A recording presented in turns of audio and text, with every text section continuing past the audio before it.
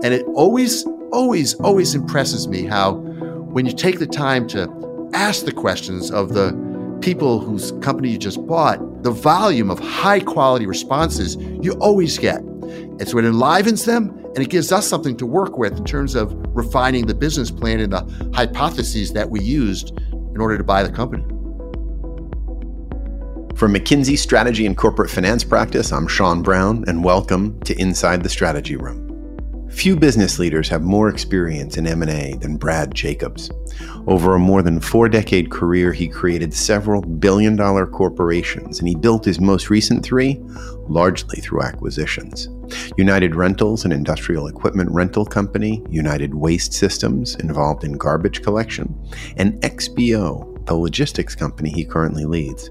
At both United Rentals and United Waste, he executed more than 200 deals each. And at XPO, he's created a digital-forward logistics leader in an industry that has tended to lag in technology adoption. Brad will soon transition from CEO to executive chairman of XPO, and we thought this made it a good time to discuss the lessons he's learned over the course of all the deals he's led.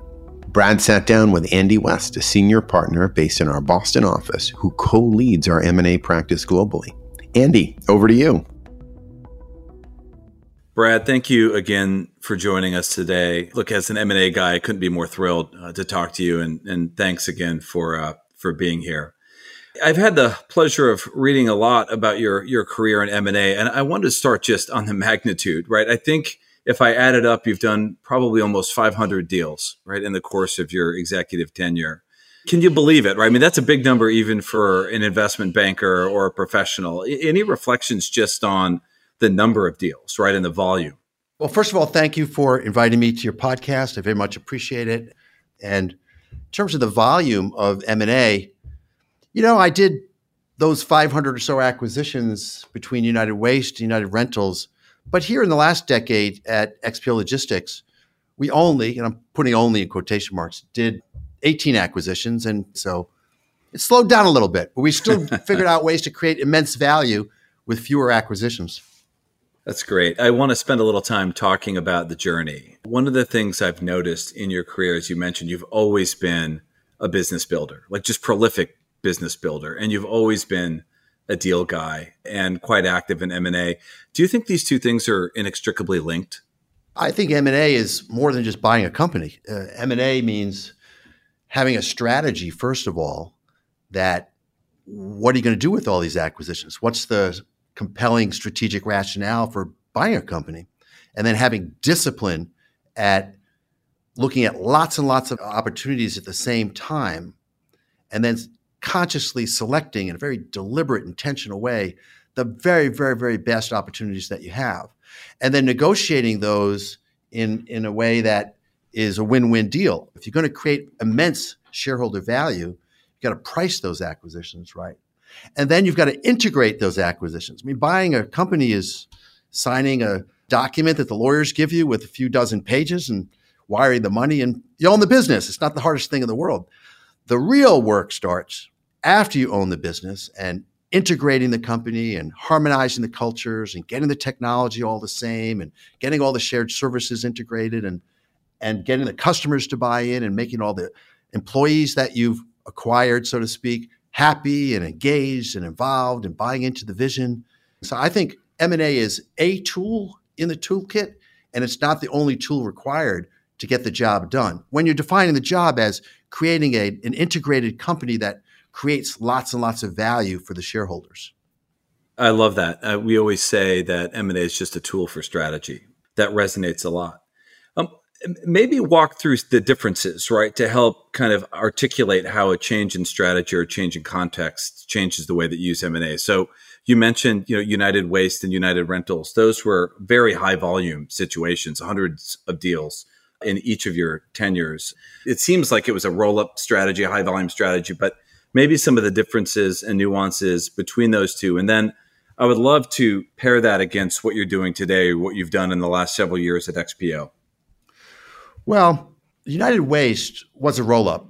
So the strategy at United Waste was to go into tertiary markets, not even secondary markets, but go into really remote locations and try to buy up all the landfill capacity and then go to the collection companies that were hauling waste to those landfills and buy them. And once we bought all those collection companies, we were able to pick up the waste in a much more efficient way. So density and scale is really helpful in the waste business, and M&A played a big part of that. But doing it in a deliberate way where we had regions. We had regions in the Upper Peninsula of Michigan. We had it in Appalachia. We had it in rural Mississippi, where we were the big guy in those areas in terms of having the capacity, having the landfill capacity and the hauling capability. And we were able to do it in a more profitable way than the companies we bought because of our size, because of our scale, because of our systems, because of our technology, because of our approach to the whole business. So that strategy worked really well. We had about a 55% CAGR on earnings.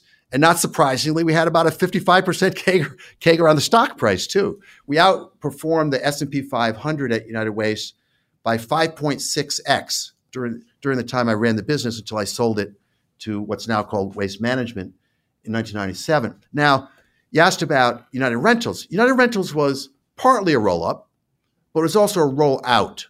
What I mean by that is people pay lots of attention to the 250 or so acquisitions we did. And people say, wow, how would you possibly do 2 or 3 acquisitions a week? Well, we had a big team. We were very organized. We did everything in a standardized way. But where we really made the money was on the roll-out, where we also opened hundreds of greenfield locations de novo, purely from scratch, where we leased a facility, put equipment in place, staffed up appropriately, got a sales force in place, and we were in business. And the reason why we made so much higher ROIC on the roll out than on the roll up is that the IC in ROIC was much lower. We weren't paying a big multiple of EBITDA to buy the business. We were just getting into the business. So that strategy worked really well too. Although, to be fair, I'm saying only in a modest way, we only outperformed the S&P 500 by about 2.2x at United Rentals than we did at United Waste. I like the nuance between the rollout and the roll up. And one thing that I've certainly experienced, particularly in growth-focused M&A, is that it can be challenging for companies to divorce a deal model from a strategy or a business plan, right? And so meaning we're going to buy an asset and that's going to give us a foothold, but it's just a foothold. In addition, by owning that asset, we can now invest around it organically. Can you talk a little bit about how you manage those trade-offs or those discussions as an executive team on, what's going to go into the deal model? How do you think about justifying the deal and tracking that, but then also investing around the asset? You have to do both. You can't do M&A in a vacuum. It just doesn't make sense, doesn't create value. It's just random, willy-nilly. You do have to have a strategy. And that strategy has to center around how am I able, as a result of this business plan, to provide a superior service to customers so they choose us rather than choosing a competitor. And every decision that you make when you're embarking on a big plan like this has to be keeping that in mind. How is this going to help the customer? How is this going to make us more of a quality leader for the customer? How is this going to make us more of a service leader for the customer? How is this going to make us have more capabilities to offer to the customer? How is this going to make us a cost leader so our cost structure is superior to the competition and we could charge maybe the same price as a competitor, but our margin is higher? So there's lots of ingredients that have to go into the planning of the business, and then the M&A strategy has to match that strategy. Absolutely. One question I have, just to reflecting on your comment on 2 to 3 deals a week, talk a little bit about your calendar and your role. I'm sure there are a lot of executives listening to this thinking, how could he possibly do that and do his day job? So what advice would you give, or what reflections do you have in terms of just spending your time and where you focus your time and attention? The CEO always gets more credit than the CEO deserves because all these ventures are the result of many, many people, large teams doing lots of work. And they're not very visible to the outside community. So the CEO is the main spokesperson for the company. And and gets the credit, but it's not fair.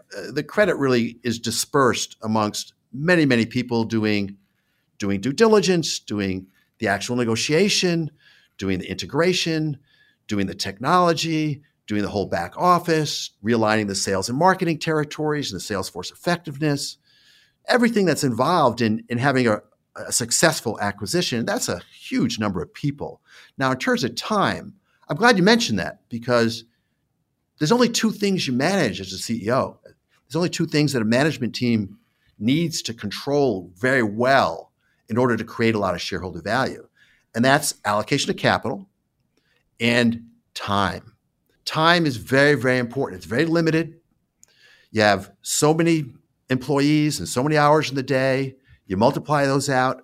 So the CEO and the senior management team's job is to be in touch with every element of the organization in every part, every business unit, every geography, every component of the organization, and making sure that they understand the big vision. What are we trying to accomplish here as a company overall? And what is their role in achieving that vision? And then you have to have accountability. So managing time is very, very critical. You can have a lot of people and waste a lot of time. You can have fewer people and use time efficiently with proper leadership and proper management and create a ton of more shareholder value. One of the things I've noticed in talking to lots of different clients about M&A and M&A decision-making efficiently, right, as you talk about time, is alignment, right? Alignment on strategy, alignment on what good looks like. Can you talk about what you did to make that effective and to drive that alignment and get that speed that was required to do this kind of volume of M&A? A couple things. First of all, you have to get very clear in your mind what the strategy is. You have to have crystal clear visualization of the future in your own mind. The senior management team has to know where we're going. That's number one. Number two, you've got to communicate, and then over-communicate on top of that. You have to communicate through various channels. You have to communicate digitally. You have to communicate live. You have to communicate on Zooms. You have to communicate in town halls. You have to communicate in writing. Then the communications have to be precise. If you have a large organization with thousands and thousands of employees, it's a tall order. It's a big task to get everyone in that organization to understand who we are and where we're going and how we're going there. And that's through communication. One of the things I always talk to my clients about, particularly as they get going on a larger deal where the integration planning time, just due to regulation, is going to be a bit long. And then obviously the implementation will take some time as well. I always say in communication, what you've decided today is not going to actually sink in to somebody else for another 18 months. And between now and then, you're going to have to keep saying it and saying it and saying it. And it is a real challenge, right, with M&A, that you're so far in front of the strategy, it's easy to forget, right, what other people don't know. I agree with that. Hey, let's move from volume to value, right? You talked a little bit about doing only 18 to 20 deals over the last decade, which I think most people would say are a lot, but relatively speaking, it's a bit less with XPO.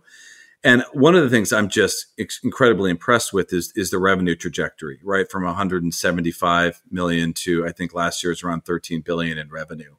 And M&A was a big part of that. And when I look at what you've done across trucking and logistics, I mean, there's a lot of adjacency work that you did here. Can you talk a little bit about the differences between the last 10 years with XPO and the deal making before that? Well, at XPO, most of our acquisitions were larger. Our biggest one at United Rentals was about a $1.2 billion pooling of interest when the GAAP rules had poolings allowed. But most of the acquisitions were much smaller than that, in the hundreds of millions or tens of millions of dollars.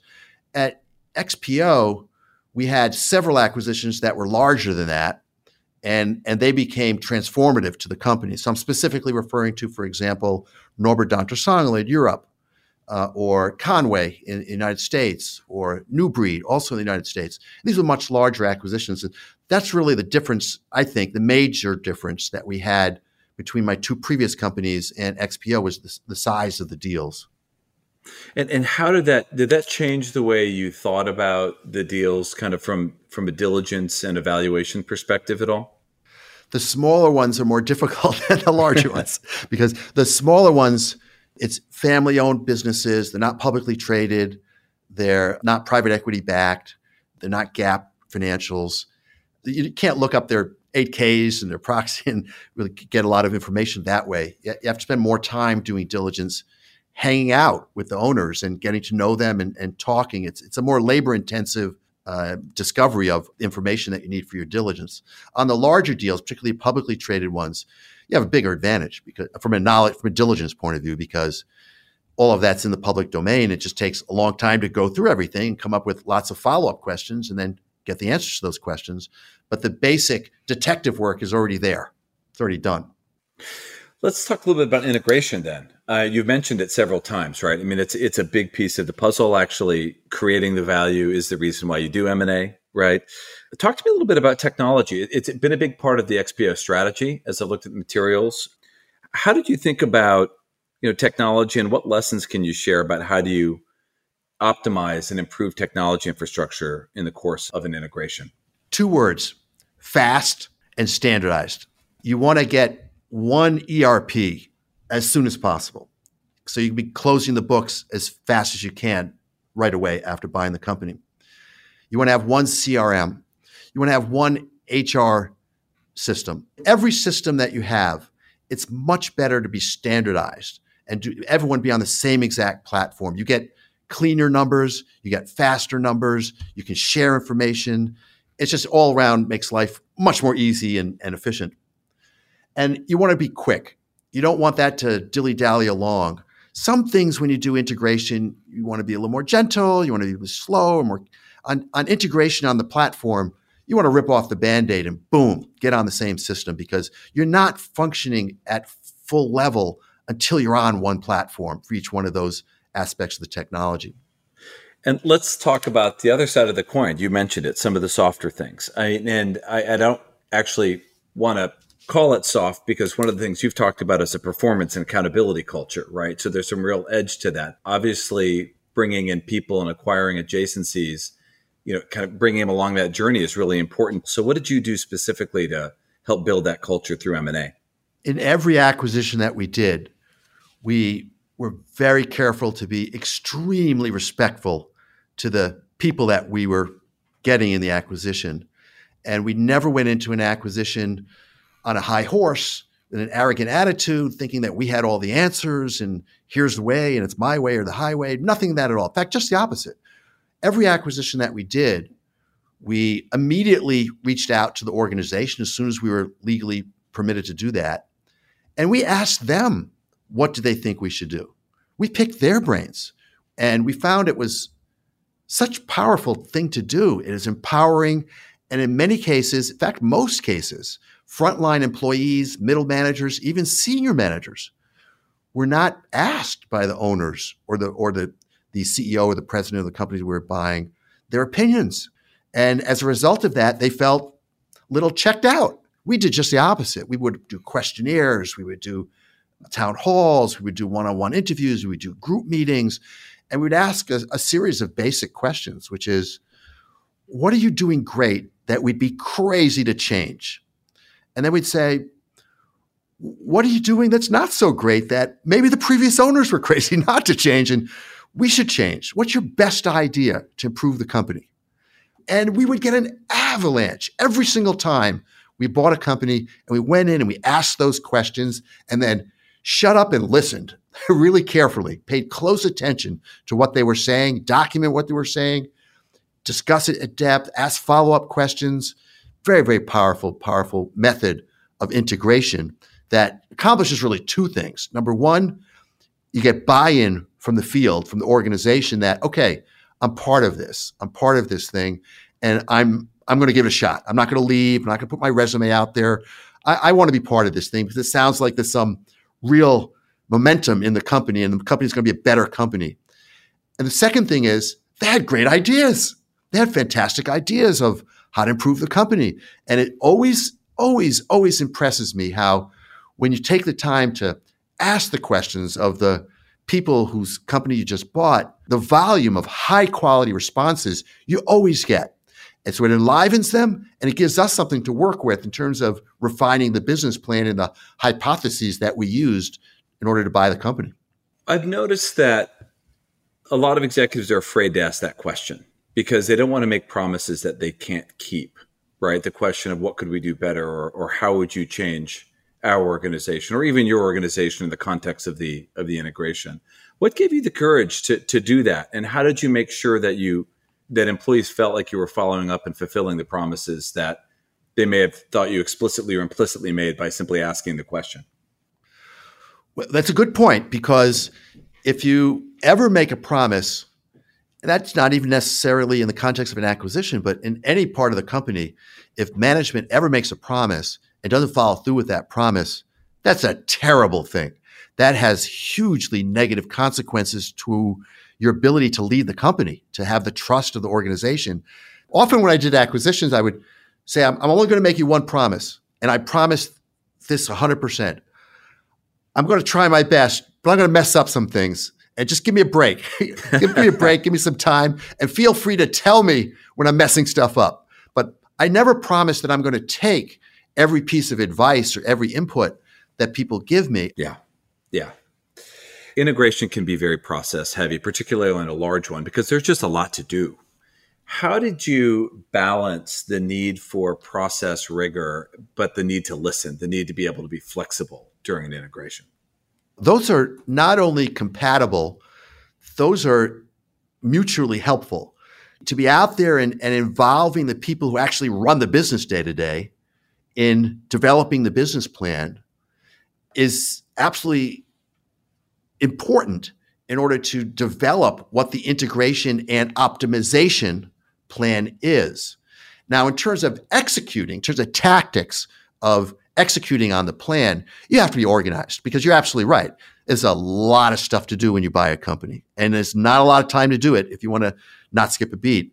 So you've got to be organized. You've got to have lists. You have to have tasks assigned to one person. They can have other people helping them, but I've always found that if you have one person owning each task and that person is accountable for achieving that task on time, then you're more likely to achieve it on time, as opposed to having a group responsible for it. And you have to have a regular cadence of checking in at certain points of the integration and on certain parts of the integration. That's daily. In certain parts of the integration, it's more than daily. It's several times per day for things that are urgent stuff. Thank you. Very, very clear, very helpful. Let me talk about another question I think executives struggle with, particularly after growing, and that is divesting. And I know you've been asked before about spinning off parts of the business that you've acquired. How have you thought about those kinds of decisions in the context of M&A and the decision-making associated with separating assets? The purpose of the senior leadership team primarily, not solely, but primarily, is to create shareholder value. Sometimes the way to create shareholder value, for us at least, has been to buy companies. And we bought a lot of companies. Sometimes it's been to sell off part of the companies that we bought, or even some of the companies that we bought after we improved them and they no longer fit into the strategy as it evolved. Sometimes it was to spin off parts of the company, like we did with GXO last year, and that we're doing with RXO this year. Sometimes the way to create great shareholder value was to buy back stock, and we did a $2 billion stock buyback a few years ago. Sometimes that deleveraging, maybe you levered up to do a great acquisition, but hey, you need to bring your leverage down. Raising equity is dilutive. Sometimes selling part of the businesses that you bought is less dilutive and actually accretive and maybe more strategically sensible. So you have to be flexible. You have to be adaptable. You have to keep your eyes open, your antennas up, ears listening very carefully to changing circumstances. You have to be sensitive to threats, to opportunities. Let me ask one other question. We spent a bunch of time at McKinsey looking at M&A failure rates, but there are a lot of people who are just inherently afraid of M&A, the execution challenges associated with it, the challenges of finding good assets and turning those into integration. And there's always the statistic out there that failure rates of M&A are too high. You've done a lot of deals. You've lived through this more than most people, almost any other executive out there today. What would you say about M&A and the riskiness and the risk profile of M&A? I think it is risky. And I think their management teams are right to be afraid. And I've been afraid every single acquisition I did. I always am thinking about what could go wrong with this acquisition. What would be the things that would make it into a bad acquisition instead of a good acquisition, and address those risks, mitigate those risks. But M&A is not a riskless or even low risk strategy. M&A is much more risky than good old fashioned organic revenue growth and good old sales and marketing. That's a much lower risk proposition. Now, there's less upside. M&A can be, if done correctly, can be hugely accretive and create tons of shareholder value. One thing, as you look to the future, you're now handing over the CEO role to Mario Herrick, who I understand was the third person you hired, and you're about to become executive chairman. What advice would you give to boards and other chairmen, right, about M&A and how they should engage and support the management team as they think about different M&A strategies? I think M&A should be considered because it gives you the opportunity to get market share overnight, gives you the opportunity to get scale. And in most businesses, scale helps a lot. It gives you the opportunity to leverage your SG&A off a much larger revenue base. M&A gives you the ability to attract talent, maybe talent you wouldn't get otherwise. M&A gives you the ability to put together a technology organization that is state of the art because you have the size in order to support that. So there's a lot of advantages to M&A, but I'd be careful about it too. And I would not, if I was a board member and my management had not done a lot of M&A, I'd be a little skeptical. In fact, I'd be a lot skeptical. I'd give a lot of oversight. On the other hand, I would look at the track records. And if it's a management team that's done a lot of M&A and has created a lot of value from that M&A, I'd give them a real long leash. I would let them go for it and make it happen. So, Brad, what's next? Well, at XPO, what's next is Mario's going to take my role as CEO. I'm going to demote myself up to executive chairman. So I'll still be involved, but much smaller percentage of my time. And I'm going to do my next big thing. I'm going to look at large industries with big TAMs. I'm looking at healthcare. I'm looking at financial services. I'm looking at technology. I'm looking at fintech. I'm looking at all kinds of industrial services. So I'm casting a wide net. And I've barely started the hunt because I still have a full-time paying job here. But usually, not usually, always, where I've ended up in these searches in the past is different than where I started and where I thought I'd end up. But I think I'll be interested to study stuff that applies the skill set that I happen to have. And so that could be something with a lot of M&A component to it. That could be something that's either a roll up or a roll out. So roll up meaning M&A. Roll out could be one of two things. That could be something that is sales and marketing and just going out there and getting sales force effectiveness and getting a company that's got a great service or product to sell and just penetrating the market more. Or that could be what I call rinse, wash, and repeat in terms of what I did at United Rentals, which was to form a template of a building or a structure or an office or a location or a branch and just keep opening those all around the country. So, or in some cases, in some businesses, it would be appropriate to do that outside of the country, do that globally. So I think the likeliest scenario, but it may not be, is either roll up or roll out. But I'll also look for things that are fixer-uppers. I've done plenty of fixer-uppers before in the past. And I'll look at things that have a lot of wind to the back in terms of growth trends. I'm going out to Silicon Valley to meet with some of my VC friends. I want to see what's in their portfolio. I'm talking to some of my private equity friends about things that are in their portfolio. I'm talking to some of our largest shareholders about companies that are in their portfolio that would be great to turbocharge the business with a stronger management team. And I'll put $1 billion or $2 billion of my own equity into it, fix up the balance sheet, give some growth capital. So I'm looking at lots of different things. And I'm excited about this part of the hunt. It sounds exciting. How are you finding the environment out there as you're looking at trying to find a new opportunity for investment? Certainly, the volatility can sometimes lead to opportunity, but what's the overall temperature as you're putting your toe in the water? The temperature is great. It's like being in the Mediterranean in the springtime. There's lots of opportunities because the world is so big and there's so many changes. And you have all these SPACs, for example, that were $10 a share 6 months ago, and now they're $1.80 a share or $2 a share. A lot of those SPACs they should not have been SPAC'd in the first place. And they're worth $1.80 a share. But some of them are great companies. They're just way out of favor, and there's no demand for SPACs. And there could be an opportunity in SPACs, for example. I go in, I put $1 billion or $2 billion of new equity, I improve the management team, upgrade the board, and we execute and build that company much bigger than the original people were even thinking about. There's other opportunities of companies that are in distress. There's other companies that are great and really performing well, but could perform even better with more vision and a little more capital. I'm not worried at all about finding a good opportunity. My problem is I only do one thing at a time. I'm a serial CEO, but I'm not a multi-different at the same time CEO. I can only do one thing at a time. Well, I very much look forward to seeing what's next. Brad, thank you so much for spending time with us here today. It's been a real pleasure. Pleasure's all mine. Thank you. Brad, Andy, thanks so much. And thank you to all our listeners for joining us today. We hope you enjoyed the conversation.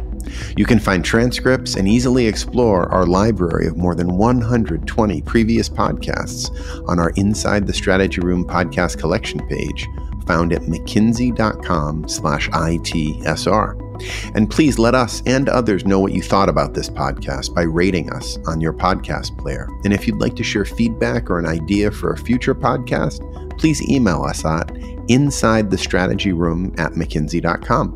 Finally, if you'd like to receive alerts on our latest insights, you can sign up on our podcast collection page on mckinsey.com/ITSR, follow us on Twitter at MCKStrategy, or connect with us on LinkedIn on the McKinsey Strategy and Corporate Finance practice page.